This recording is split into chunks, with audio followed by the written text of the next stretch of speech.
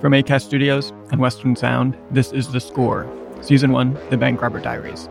I'm Ben Adair, and this is Episode 9, Too Many.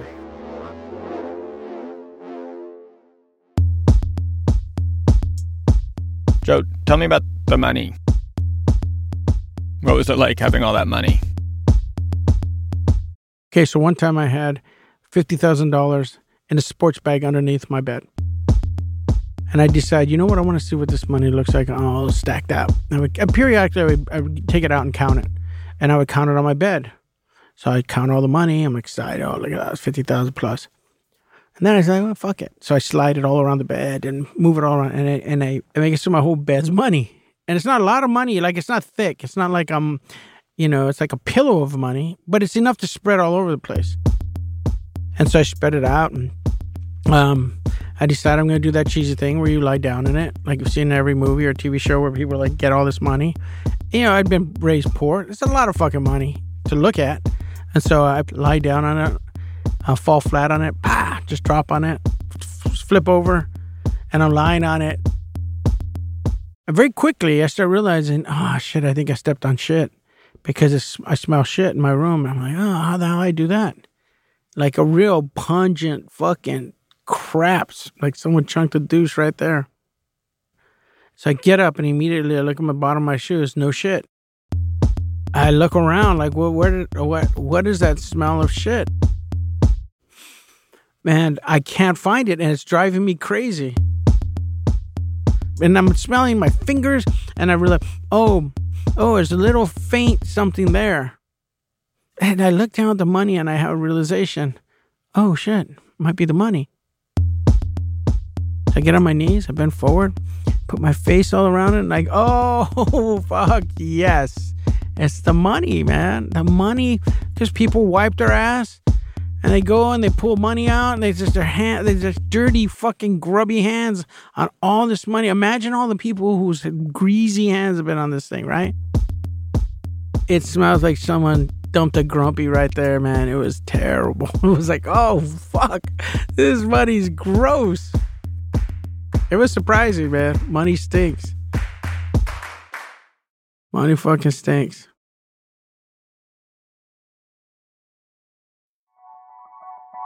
Part 1. Who? Me? After all those banks, all the banks we've been hearing about at the beginning of each episode, plus all the banks we heard about in episodes 7 and 8, after all those banks, I'm sure you've been wondering, how does it end? How far can one bank robber go? Well, what we're about to hear is the beginning of the end, but it's not really an ending. It's sort of the beginning of a new phase in Joe Loya's life. It starts at a Bank of America. Of course, it's in a parking lot of a mall in a suburb of LA called Cerritos. So, a couple interesting notes about this bank. One, I was able to rob 2 women that day, where I robbed one, and then the other teller next to her leaned over to ask her a question. I was like, send them money over too. So, like, she sent money over.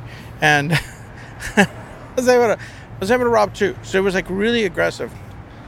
The other interesting thing about here is that into this bank I wore 2 sweatshirts to bulk me up, to make me look bulky.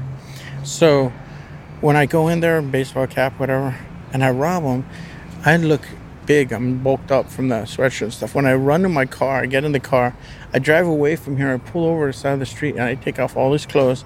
Underneath it, I have a pair of shorts. I have a UCLA tank top. I have a UCLA hat on now. I take all my clothes off. And now I'm wearing sneakers, or topsiders, not the other shoes I was wearing. So I got more of like a collegiate look thing. And I put all the clothes in a bag and I throw it in a rain ditch.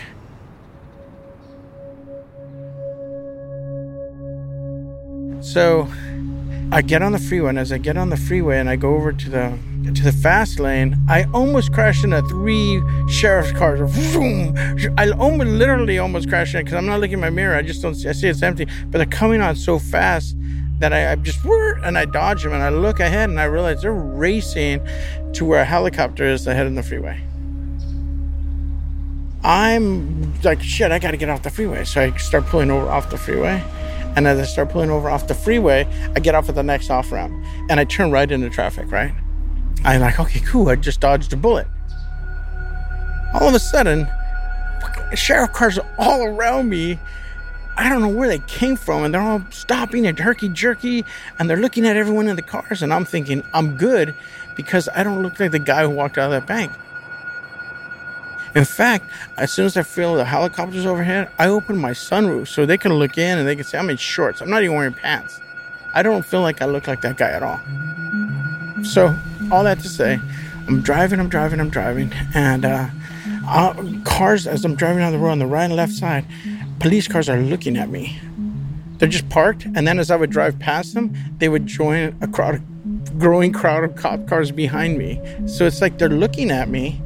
And then as I pulled past them, they would then turn into traffic from the left and the right.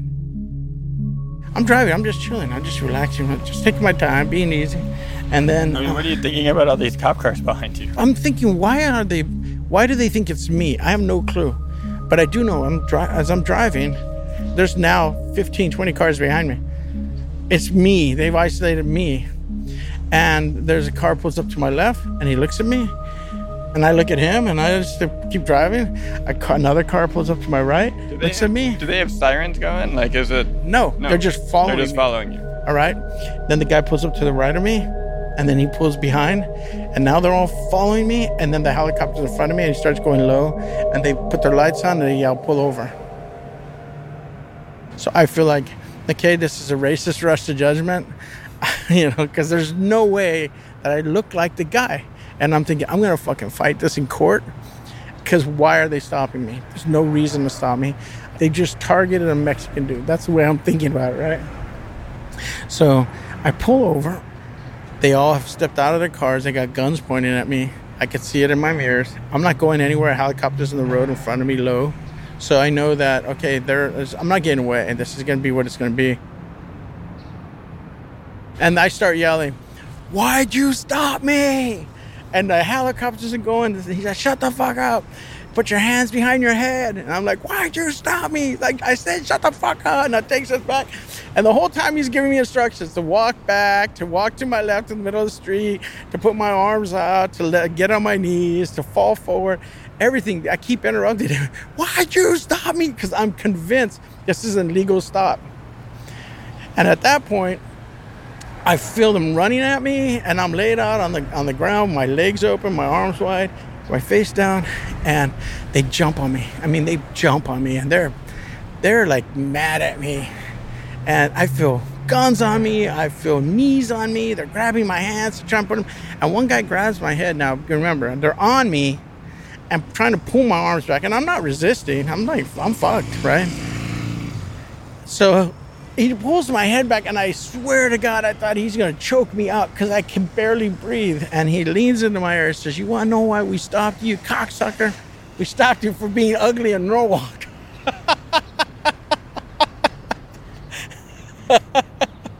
So, and you know what I'm thinking the whole time? Like, that's kind of fucking clever. These sons of bitches, that's kind of fucking clever. So I'm seated there, and they put me on a cop car, in the back of a cop car. They now approach my car with their guns drawn, like, running at the car. And not running, but, coming together. There's a helicopter overhead. Is there someone in there? They don't know. And when they go in, they see that nobody's in there. They open the door. They reach in the back. They pull out the bag, and they hold up the bag of money like a prize fish. And they says, got it! And I look at it, and the guy says to me, who has the cop is in the front seat, he says, you're a dumb fuck, man. He says, we caught you with the transmitter and the money. And then it made sense. They were triangulating. They would see me coming at them, and their little dashboard would signal it's ahead of you. And then as soon as I passed them, it would say it's on to your right. Now it's behind you. And then they would pull in behind me, and they identified my car because they all had this thing telling where the transmitter was. They bring the two women I had robbed, and they bring them to where I am standing on the sidewalk, and then make them look at me while I just turned around to my left, to my right, and they told me don't look at them And I wasn't trying to break the rules, but when I looked to look straight ahead and they were there, I could see from the side of my eyes that their heads were saying, no, that's not the guy, right? So I knew I had play. I knew that these women did not recognize me as the guy who had just robbed them within the last half hour. So they can only arrest me for possession of stolen property.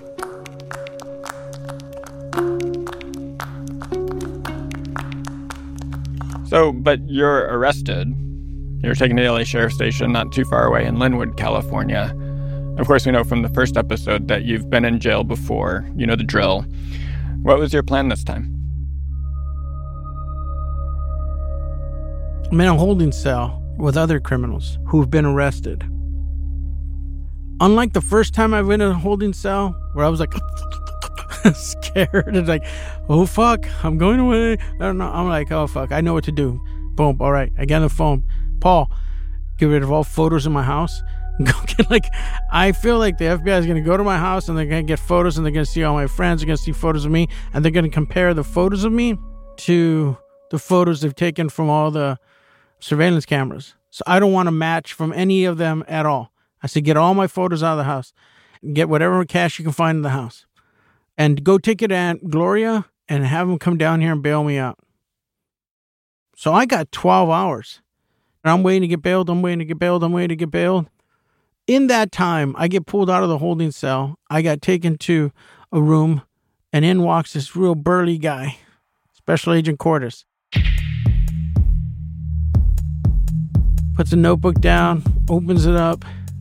And he just starts to ask me questions. What's your name? First name?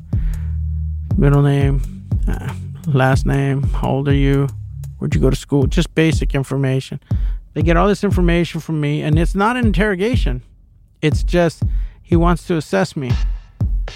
And I'm polite, and I'm articulate, and I'm not trying to be friendly with him, but he's getting a read on me like, this guy doesn't look like bank robbers at all.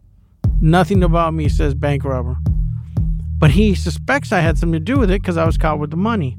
And then he finally says, so the women who were robbed say you didn't rob the bank. You're not the one who robbed them.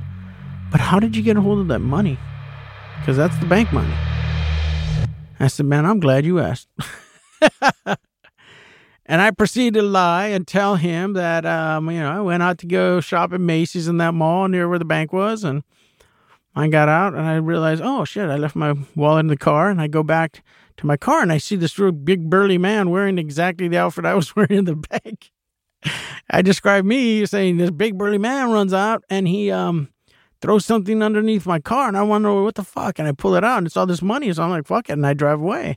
Next thing I know, Linwood Sheriff's pulling me over and that, oh, wow. Totally plausible story. I didn't do it. Totally plausible story. Now, here's the thing. He knows my record. It's not like he knows he's dealing with somebody who's done this before. So he doesn't know exactly what to think. Other than I don't look like a bank robber. That's one thing he's sure of. He's been in the business long enough to know I don't look like it.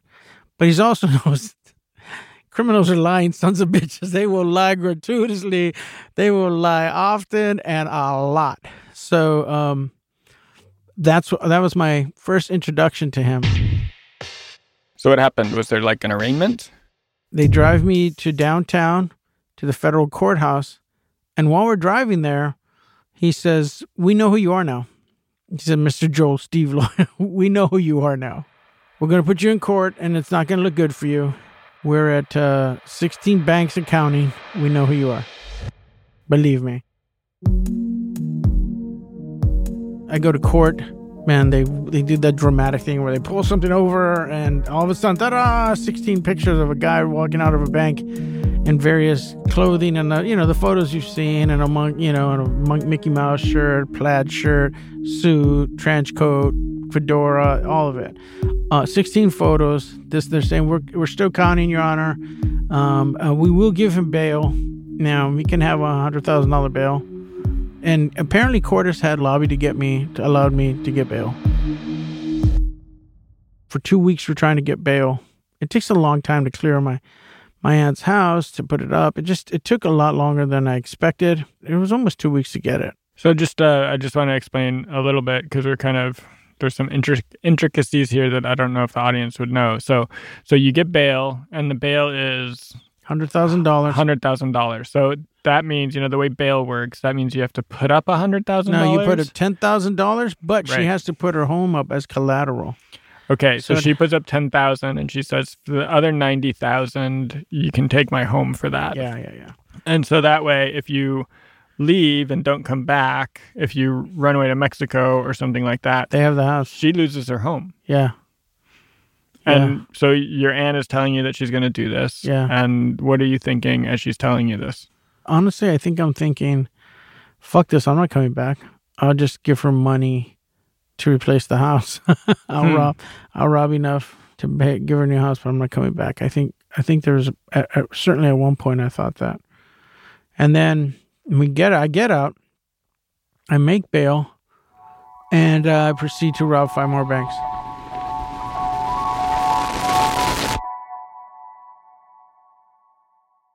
We'll be right back.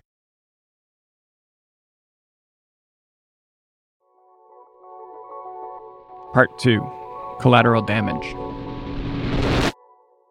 So, Paul, what do you remember about the time after Joe had been arrested?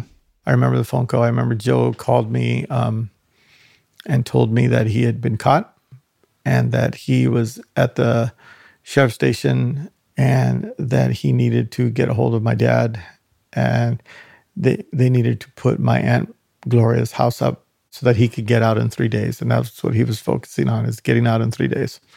I was his one phone call, and he knew I would do what needed to be done to get that ball rolling, and that's what I did. How did you feel? Bittersweet. I was hoping that this escalation finally had reached its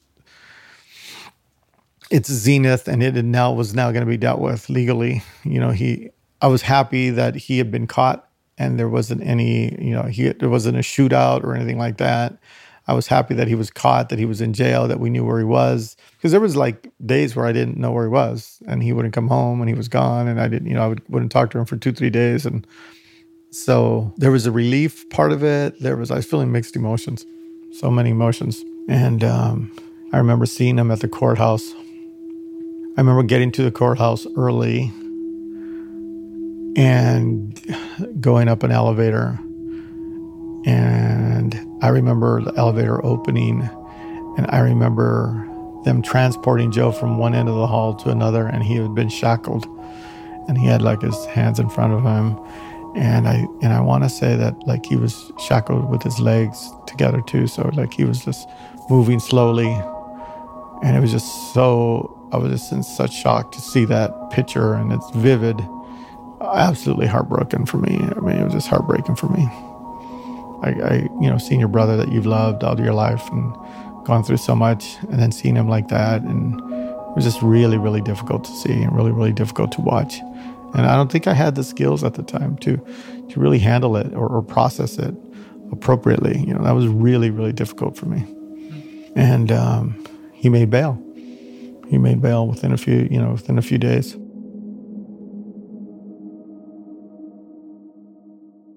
I do remember hearing from Brian that Joe's aunt had put up her home as collateral for bail. Brian was concerned that Joe was going to jump bail.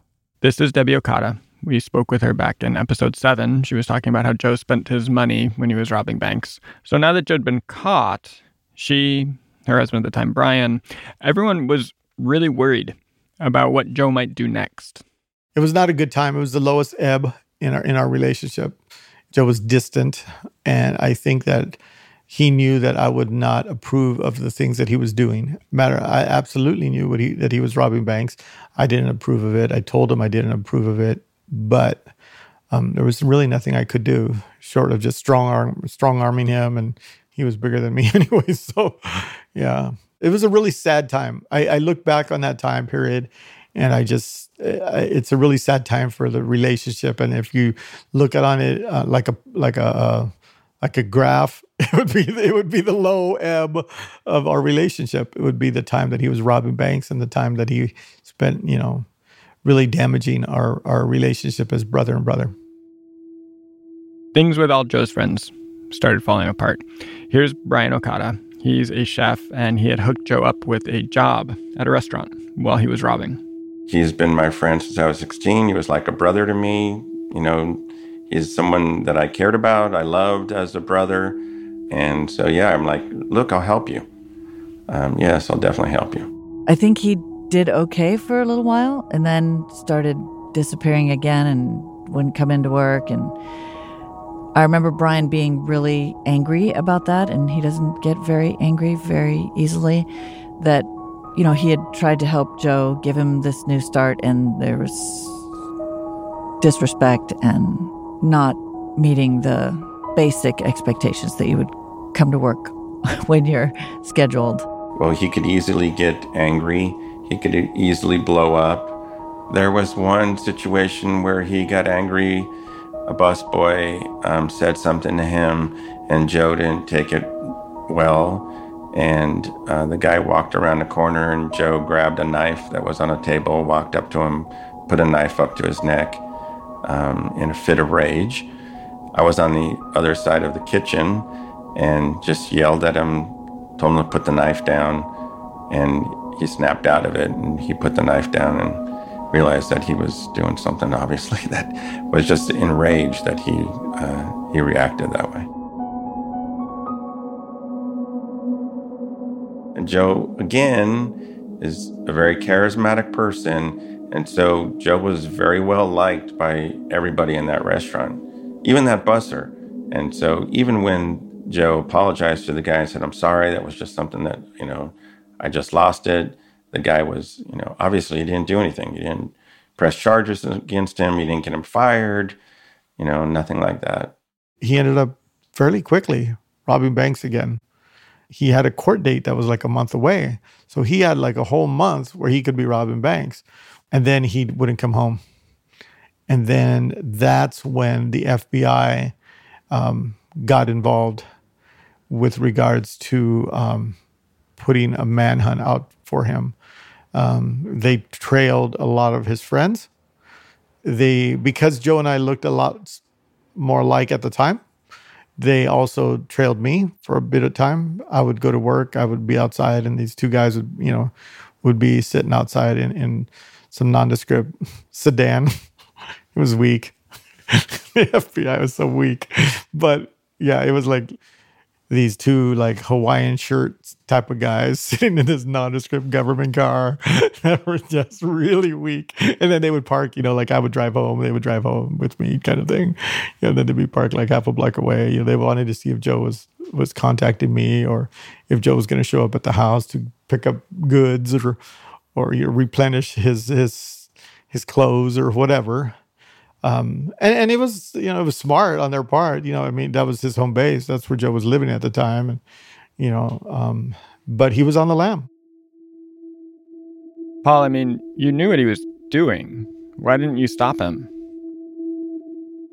I'm still not sure if I would do anything different. I love my brother. Maybe I would intervene in a different way. I'm ashamed that I didn't do more. And I'm ashamed that I didn't step up. And I think that that's another reason why I look on that time period as a period of time that I failed as well. And I failed. I not only failed Joe, I failed myself.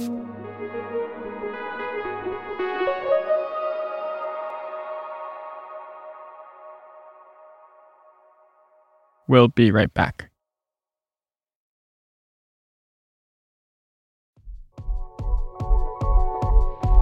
Part 3. It Takes Two. So I got arrested in Cerritos with a transmitter and my money. I go to jail. I'm in there for about 2.5 weeks getting bail and getting all the money set up, whatever. It's a big pain in the arse for everyone involved. So I finally get out. Now everybody knows I was robbing banks all that time. When people ask me during that year, when they ask me, where did I get all my money? Why do I have so much money? I would always say, well, when I was a criminal the first time, I saved money, and when I got out, I have some money from previous crimes. I didn't tell anybody I was robbing banks. So a lot of people bought into that. And then now the truth was out. I was robbing banks the whole time. And I show up to work, and my manager's like, oh, no wonder you had all those guys working on your time card. And I was like, yeah, right? I mean, oh, wow. Because she understood what I did to her, which was whenever I would go rob banks, I would have Clemente or some other guy who worked the night shift. I would have him work a double, work my shift. Now, the Crocodile Cafe would not pay those guys a wage to work a double shift, time and a half. So they said, okay, you can have Clemente work for you, but you have to pay him out of your check. So when he comes here, he has to work on your time card. So when I would go rob banks, there was a time card at the Crocodile Cafe that said I worked that shift because Clemente was working on my time card, and I wasn't there. So in a way, that you had an alibi. That was my alibi. But in the criminal justice system, nothing beats positive ID. So all those tellers who had been robbed for the 14 months, when the FBI went to them and they picked me out of a six-pack, their positive ID beat my time cards. Now, I figure out, you know what? I'm not going to go to prison. And this is where I was already an asshole. I was just really bad. I was a bad boyfriend. I was a bad person in society. I was just a thief. I was kind of shit.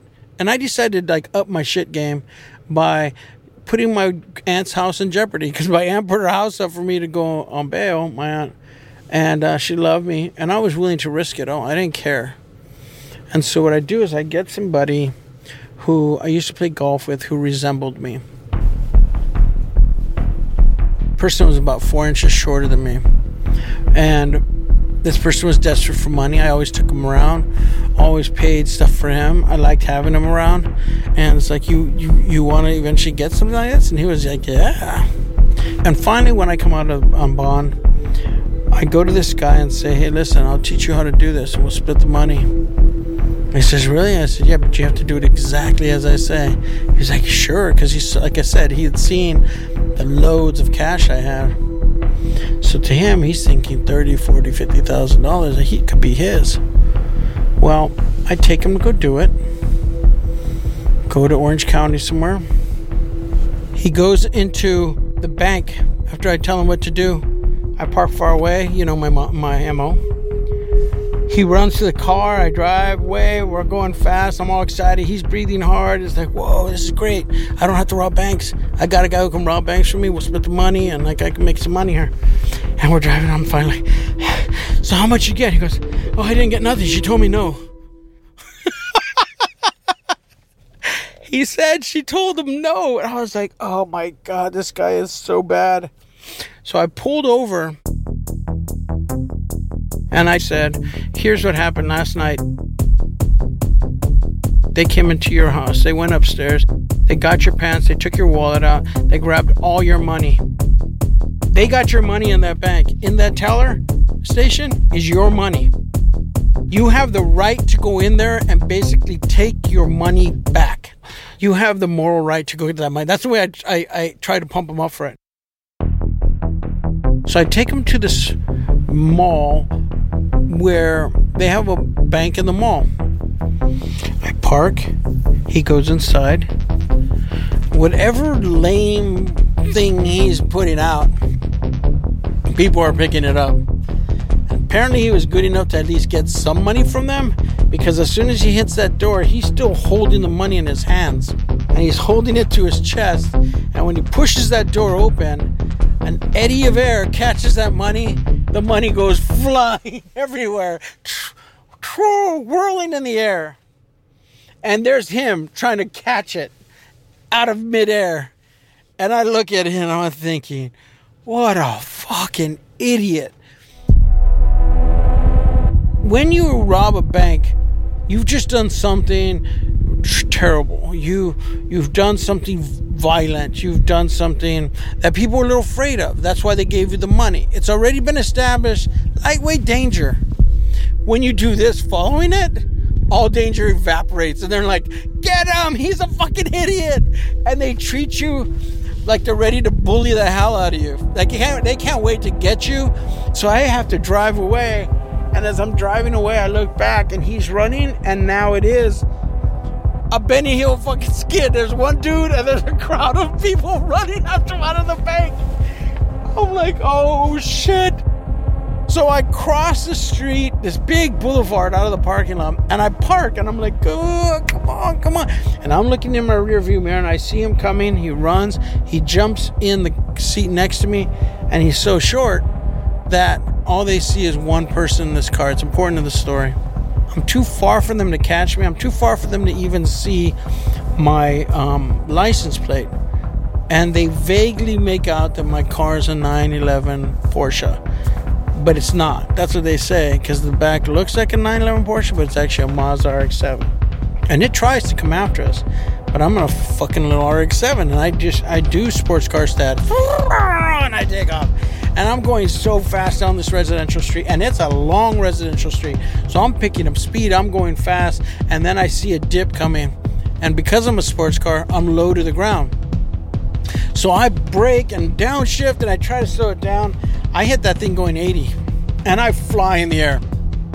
And when I land so hard that I think my car's going to fall up. Like, I fell apart. It doesn't fall apart, but I know for sure my oil pan is burnt. You know, I broke it, it busted. There's no way my oil pan's surviving this. I turn right, and now I'm out of this residential area into another big street, and there's an auto parts store there. So I said, get out of here, get yourself back home. He jumps out and he goes into this auto zone. I turn right, now my car beep beep, and like I'm in danger. I jump out of my car, I cross the street back to this side of the street, and I go into a Sir George's Smorgasbord. And a cop car comes up, slows down, puts his lights on in front of my car, comes up, puts his hand on the hood. He feels it's hot. There's smoke coming out of my car. And I walk right through the kitchen, out the back door, and I hit an alley, and I start running. And I'm running down this alley because my car is busted. I'm not getting back to my car. And now they know I'm in the area. I'm running out of there. I get out of there. I have my brother pick me up in Orange County. Come home that night. So I was fortunate enough to be driving by right when they're raiding my house. And there's cops all over my house. They're all creeping in on my house because the FBI is now going to rescind my bail. They know I had something to do with that bank robbery. They think I actually robbed the bank. And as we drove, I could see police with their guns drawn, sneaking up on my house around the back gate. Turn around. I call my dad. I say, hey, Dad, what's up? Because I knew my dad was close to the FBI agent who was, after me. They had kind of bonded. And so what's up? He says, turn yourself in, son. Turn yourself in. Special Agent Cordes called. He said, you robbed that bank. He knows you robbed that bank. I said, nope, did not rob that bank. Swear on Mommy's grave, I did not rob that bank. He goes, really? I said, Dad, I swear on Mommy's grave. He goes, all right, let me call Cordes. So Cordes tells my dad, hey, have Joe call me. So I call him he said, hey, we found your car. I says, Cordes, I wasn't in that bank. I didn't rob that bank, and I'm not going to turn myself in because it took me 2 weeks to get bond, and I don't want to wait another 2 weeks in there for your mistake. I was not in there. And he says, okay, well, here's what I'm going to do for you, Joe. I'm going to go look at the footage, and I'm going to call me tomorrow, and I'll tell you what I see. Now, banks, because banks are designed, they can tell how tall you are by where you are on the counter, all those little signs in the lobby. That was before they even had like the strips that could tell the size when your height when you're walking out the door. There's all these markers in there they could tell where you sign the notes and all stuff. They could tell. The next day, I call him, and he says, you need to talk to your lawyers, Joe. I said, really? He goes, yeah, because you have a double out there. This person's like 4 inches shorter than you. He says, so I'm not going to talk to you about why your car was in the area, broke down, but I will not rescind your bond. because that was not you. I said, thank you. I told you that. So I waited a couple of days. I went, just hung out. And then I came back home. And I'm here. I got my car parked out front. Now, the Pasadena police, 2 days earlier, had been the ones who tried to break into my house. Now, there is no arrest warrant for me anymore. But the Pasadena police have not checked again that it's been rescinded. So I'm sleeping in that house. And all of a sudden, there's lights and helicopters and get out, and like pounding on the door and everything like that. And I'm like, well, we're coming out. I come out, and this place is just cop cars everywhere. They're doing a felony arrest. I'm wanted, armed and dangerous. There was further concern.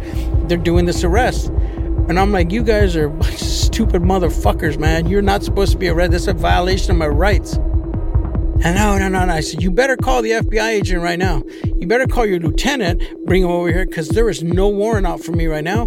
There was 2 days ago, and there isn't anymore. And they brought out me and my roommate. Brian had guns in there.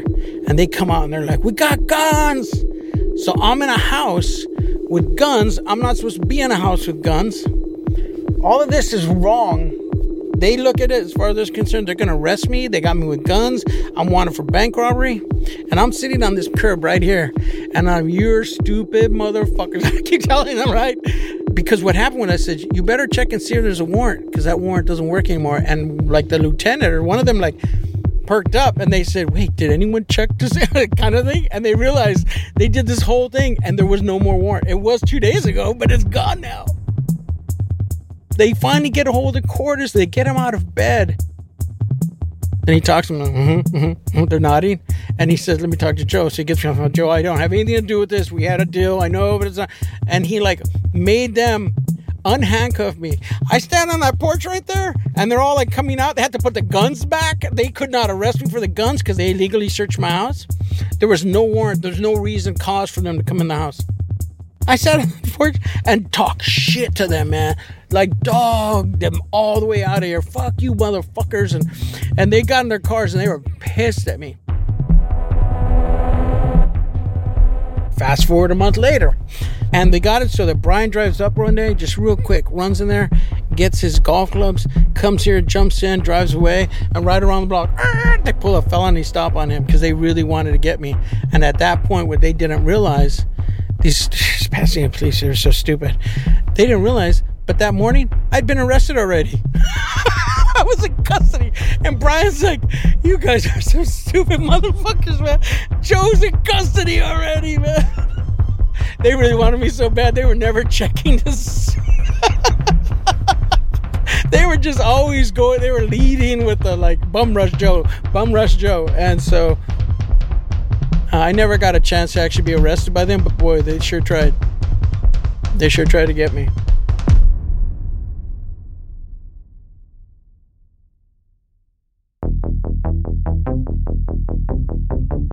This is episode 9 of the Bank Robber Diaries, Two Too Many. It's season 1 of The Score from Acast Studios and Western Sound.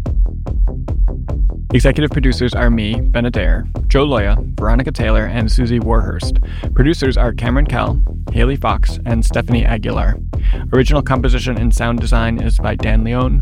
Production assistance is from Annette Ronhell. Mixing by Johnny Vince Evans and Eric Romani. There's a lot more info about the show on our website, thescorepodcast.co, and you can find out a lot more about Joe on his website, which is joeloya.ltd. He has his book for sale there. It's called The Man Who Outgrew His Prison Cell, and it's a memoir covering a lot of the stuff that we've been talking about on this show. You should go check it out. And next week, your questions.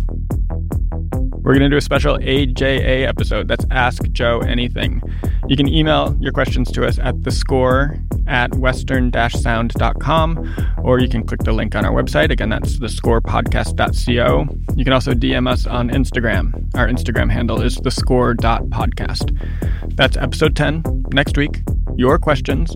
Send them in and stay tuned.